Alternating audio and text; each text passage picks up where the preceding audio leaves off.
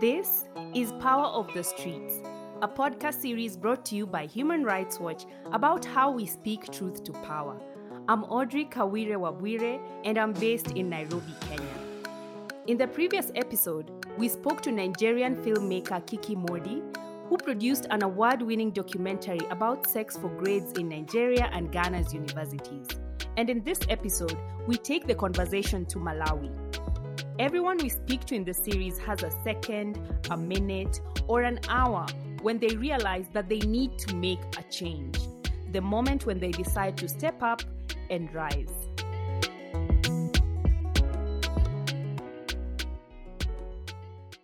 Honestly, I don't even remember not being this way, and I can't imagine not being this way. I don't know. I just know growing up, I had a lot of questions, and to a certain extent, my parents allowed me to ask those questions. But of course, there was always that issue of, oh, you're being rude, or also manage how you talk to your elders, etc. But there were just some things I didn't understand. Why is my brother being led to play and I have to stay and wash the dishes and stuff like that? That's Lusungu Kalanga, a Malawian feminist, activist, and gender and development practitioner. So I'm going to go through some of your accomplishments and some of the things you're taking up. Yeah, so you're a fellow in the very prestigious Mandela Washington program. You're also in the Moremi Initiative program, which we'll talk about too. And your activism has really been centered around girls' access to education. And you're also podcasting, producing the show Feministing while Malawian. Clearly, yeah. Yeah, you care so much about women's rights. So let's just go back all the way to the beginning, to the moment when you began your activism. Why did you decide to stand up for women's rights and girls' education? My dad happened to be in the development field. I think back in the day, he used to work for one of these big INGOs, World Vision.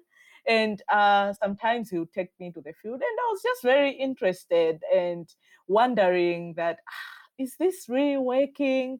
And why is this happening like that? So I would ask a lot of questions. And I was very conscious from a young age to just see that I'm not getting the same as this girl in this village, or I'm not getting the same as this person who is working for us, for example, as house help. So, yeah, so it started like that, but I didn't have a name for it. I didn't know there was a thing called activism. I didn't know there was a thing called feminism. I just knew that I used to say this very cliche word that right now I'm like, never, never. I used to say, I want to be the voice for the voiceless. But yeah, yeah, but you know how that has now changed. It's like, why do you want to be a voice for the voiceless? They don't have a voice. Did they tell you they don't have a voice? Just pass on the mic, just create the platform. If they don't have access to a space you have, make sure they have that access. That's it. So I think that's how it developed. So but I can't pinpoint exactly when I thought I'm going to stand up for this. But I guess one of the fellowships that you have mentioned, the Moremi Fellowship that we're going to talk about it late, that is the one that really opened my mind to go like, what? There is a name to my frustrations. There is a name to this Lord. There is a name to this anger that I feel. Yeah. Yeah. Okay. Okay. Then you went and got your answers from the Moremi program. So it's a program that identifies and invites young African women to participate in a year-long development program. Could you tell me what your experience was and how this changed your outlook on some of the issues you're talking about? Okay. So just before Moremi, then I went through university, etc., and I happened to do sociology. And yeah, it was very theoretical, these issues about mentioning feminism, women's rights, very theoretical. And I thought some of it was practical, of it was not. So when I saw this opportunity for a fellowship, I applied. I was like, this looks like a good space. So when I got there, it was a mixture of Pan Africanism and feminism, Black feminism. And it just challenged everything for me, even the little things, Audrey, like relaxing my hair. So I moved from Uh-huh. so I was just like, wow, this is my tribe. This is what I've been looking for, these answers about structural inequality. Who did you meet there? Okay, so there were other young Black African women from 24 other countries. So one from each country, and then the program had curated, some very strong Black women like Lema Gobe, the Liberian activist. Just her walking and listening to what she was saying, I was like, oh my God, I now have understand my passion. I understand how I should channel it. What does my identity as a Black woman mean? What are the things that are unique to my existence, and how can I own those truths, right? So, and then the Pan-Africanism in it, oh God, it was just a mixture of, it was like an awakening for me. I came back home, I went bored, I cut my hair, and I was on fire. I was, of course, I've moved from that very extreme spectrum. So, you've come back with fire from the Moremi Fellowship, and I don't know if that's the time you came back and started your mentorship program, Growing Ambitions. Was that? Yes. Aha. So that's an organization you founded, you're creating you want to create safe spaces for girls and, give them mentorship and, that's pretty much the information I'm getting from the website. But do you think it was or why did you think at that time that it was necessary to carve out these safe spaces for girls in Malawi? And tell me about the unsafe spaces that existed, that drove you to say, "No, I have to do this." So the reason why I actually qualified for the Moremi Fellowship was because I had already started on the work, the foundation, although it had no structure for for teenage girls, especially the ones that got pregnant before when they were teenagers. So mostly unwanted, but sometimes wanted because of peer pressure. So I got interested in that. I was like, okay, at that time I was working for an orphanage program, so we had these girls in that program, and the message was that once we support them with school fees and groceries, etc., they want to go to school, right? So we were sponsoring these girls, and the rates of pregnancies were not going down. So, yeah. So I decided, let me start conversations to hear what it is really about. That's when I started unveiling how most of them didn't even have a choice in even just having pleasurable sex, like even the way their parents treated them, even the role models that were around them. They didn't see anyone going beyond maybe primary school, or uh, they didn't see education as a key to poverty like we saw it. So we're very prescriptive in that we did not offer them that space to express themselves and explain to us how they felt. So and also a lot of the spaces that are there right now for young women in Malawi, before I can say confidently right now that organizations like Growing Ambitions have mushroomed all over Malawi, which can only be a good thing. But when we were starting out, we didn't have that many. And the conversations that were very popular then were about experimental sex, not enough comprehensive sexual and reproductive health, nothing to do with feminism. Of course, not feminism as the name, but feminist conversations as the adjective, you know. So right now, if you talk to the girls, they are very they are very fired up. Now they're learning from each other. They are assertive, they're confident. Right now we have about 50 girls in our program. Yeah, that is so, so impressive. And, I was just thinking, when people talk about teen pregnancies, the girl is usually described as, she's not well mannered and really shame her, and there's no support for them from the community or even their families. Yet, as you said, many times when the girl is pregnant, it's from rape from a family member, a neighbor, or just someone in their someone close to them. And even when it's consensual, there's, as you're saying, no comprehensive sexual education. You're speaking about a lot of this in your work. Tell me about how these two relate. Exactly. So it's how the patriarchy works, right? Because when you hear about teenage pregnancies, you hear about rape, you rarely see a picture of the perpetrator. Unless we make noise about it, that where's the perpetrator? Why are you putting the picture of the girl who's pregnant? Who made this girl pregnant? Even when we're talking about child marriages, where are the men that are marrying these girls? If we say it's 50%, where are they? Where are they? So I think I just feel like it's the way the patriarchy works, right? That our bodies are very much like objects and that very much policed. If um if a girl gets pregnant, she faces backlash, she's called loose, etc. If and yet a man all the time is told to experiment, have fun. Who are they going to experiment on? They're going out and doing all these experiments on girls who do not give informed consent, because I always question this thing about consent to say, okay, sometimes we just say, oh, it was consensual, so it's fine, but was it informed? Did this girl know that she has option A, B, and C?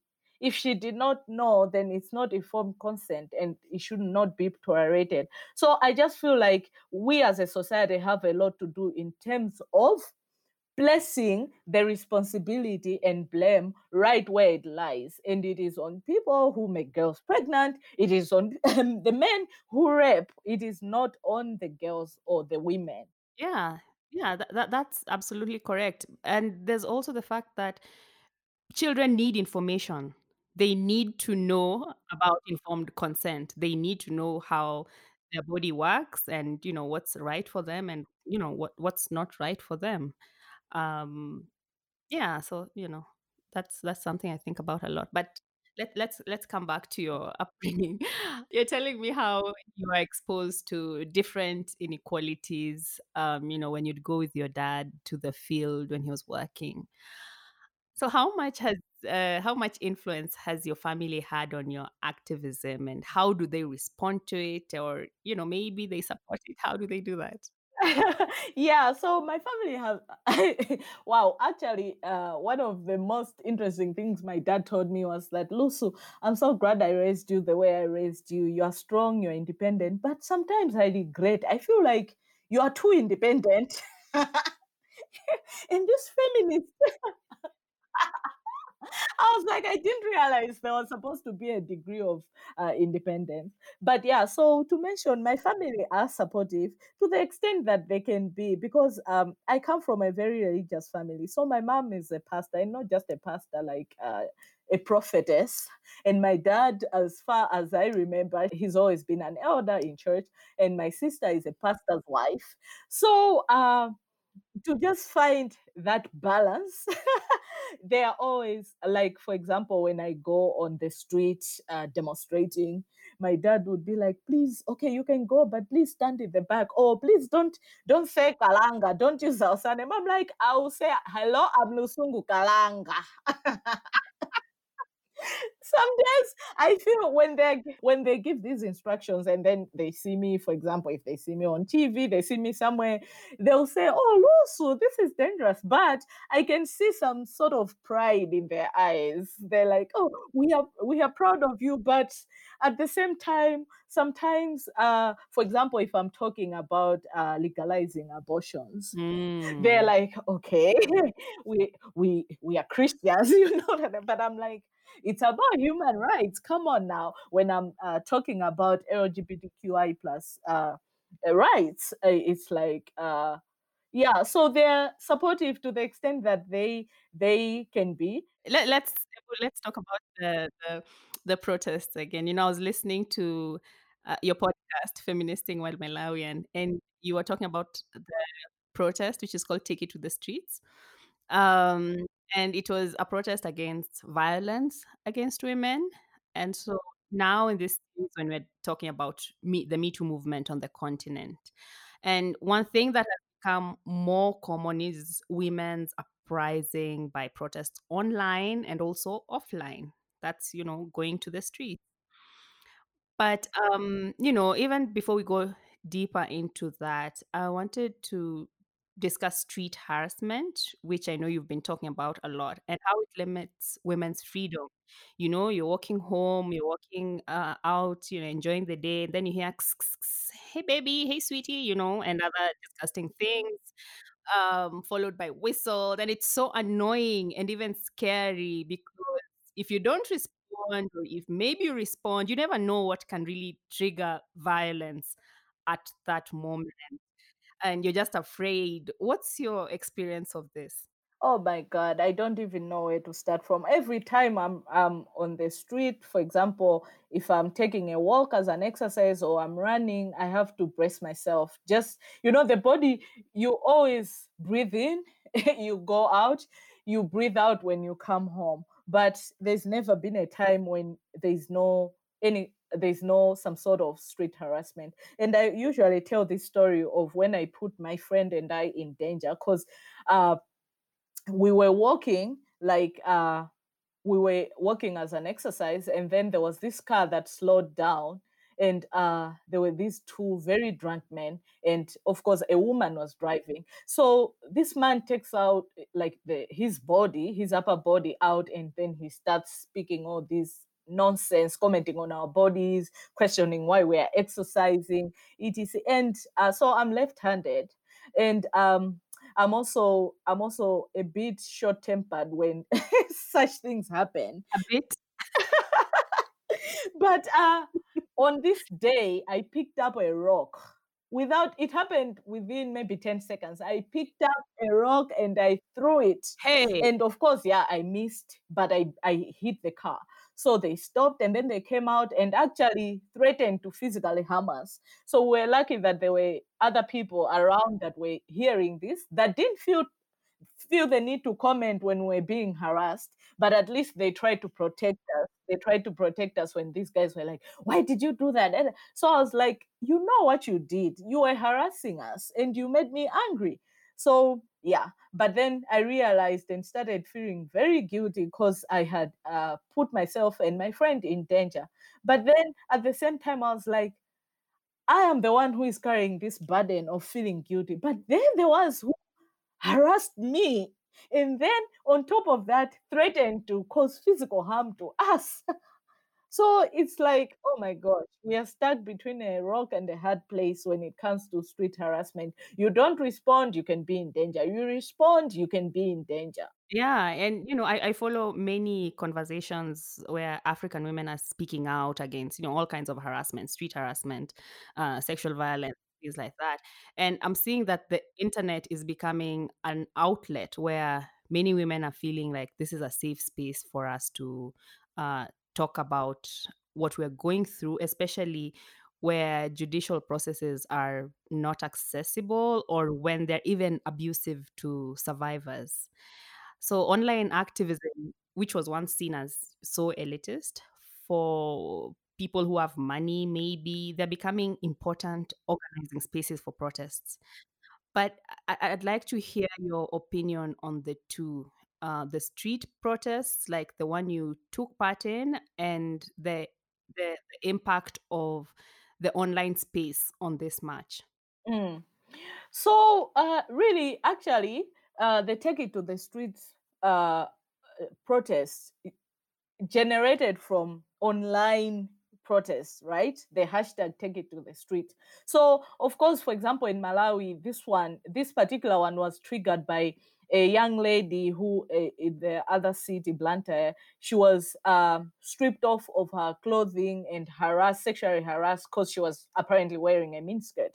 So, and then as always, there are always all these cases of rape of children, of young women, old women, it's everyone. So people were like, guys, I remember it was the president of Young Feminist Network, a really, really young 22-year-old fierce feminist that I also even look up to. So she said, should we take it to the streets? And then from there, we started saying, let's take it to the streets. And the organizing for the offline protest happened right there online. We took it from Twitter, we took it to WhatsApp. On WhatsApp, more structured. These are the materials. So and so has said they can provide this, etc. And then the physical meetings happened on the day of the protest. In terms of visibility and reaching other African feminists, even northern feminists joining in retweeting helped us to to amplify the voice of what was happening, like we always do. For example, when Me Too happens in different countries and such women's march happening in different countries. So I feel both spaces serve their purpose and both spaces are really important.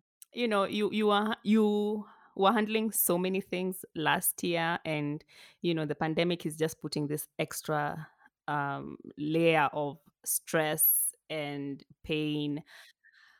How are you taking care of yourself? I know you said this year you're not carrying the world on your shoulders. So how are you doing that? How are you actively saying that, this is how I'm caring for me?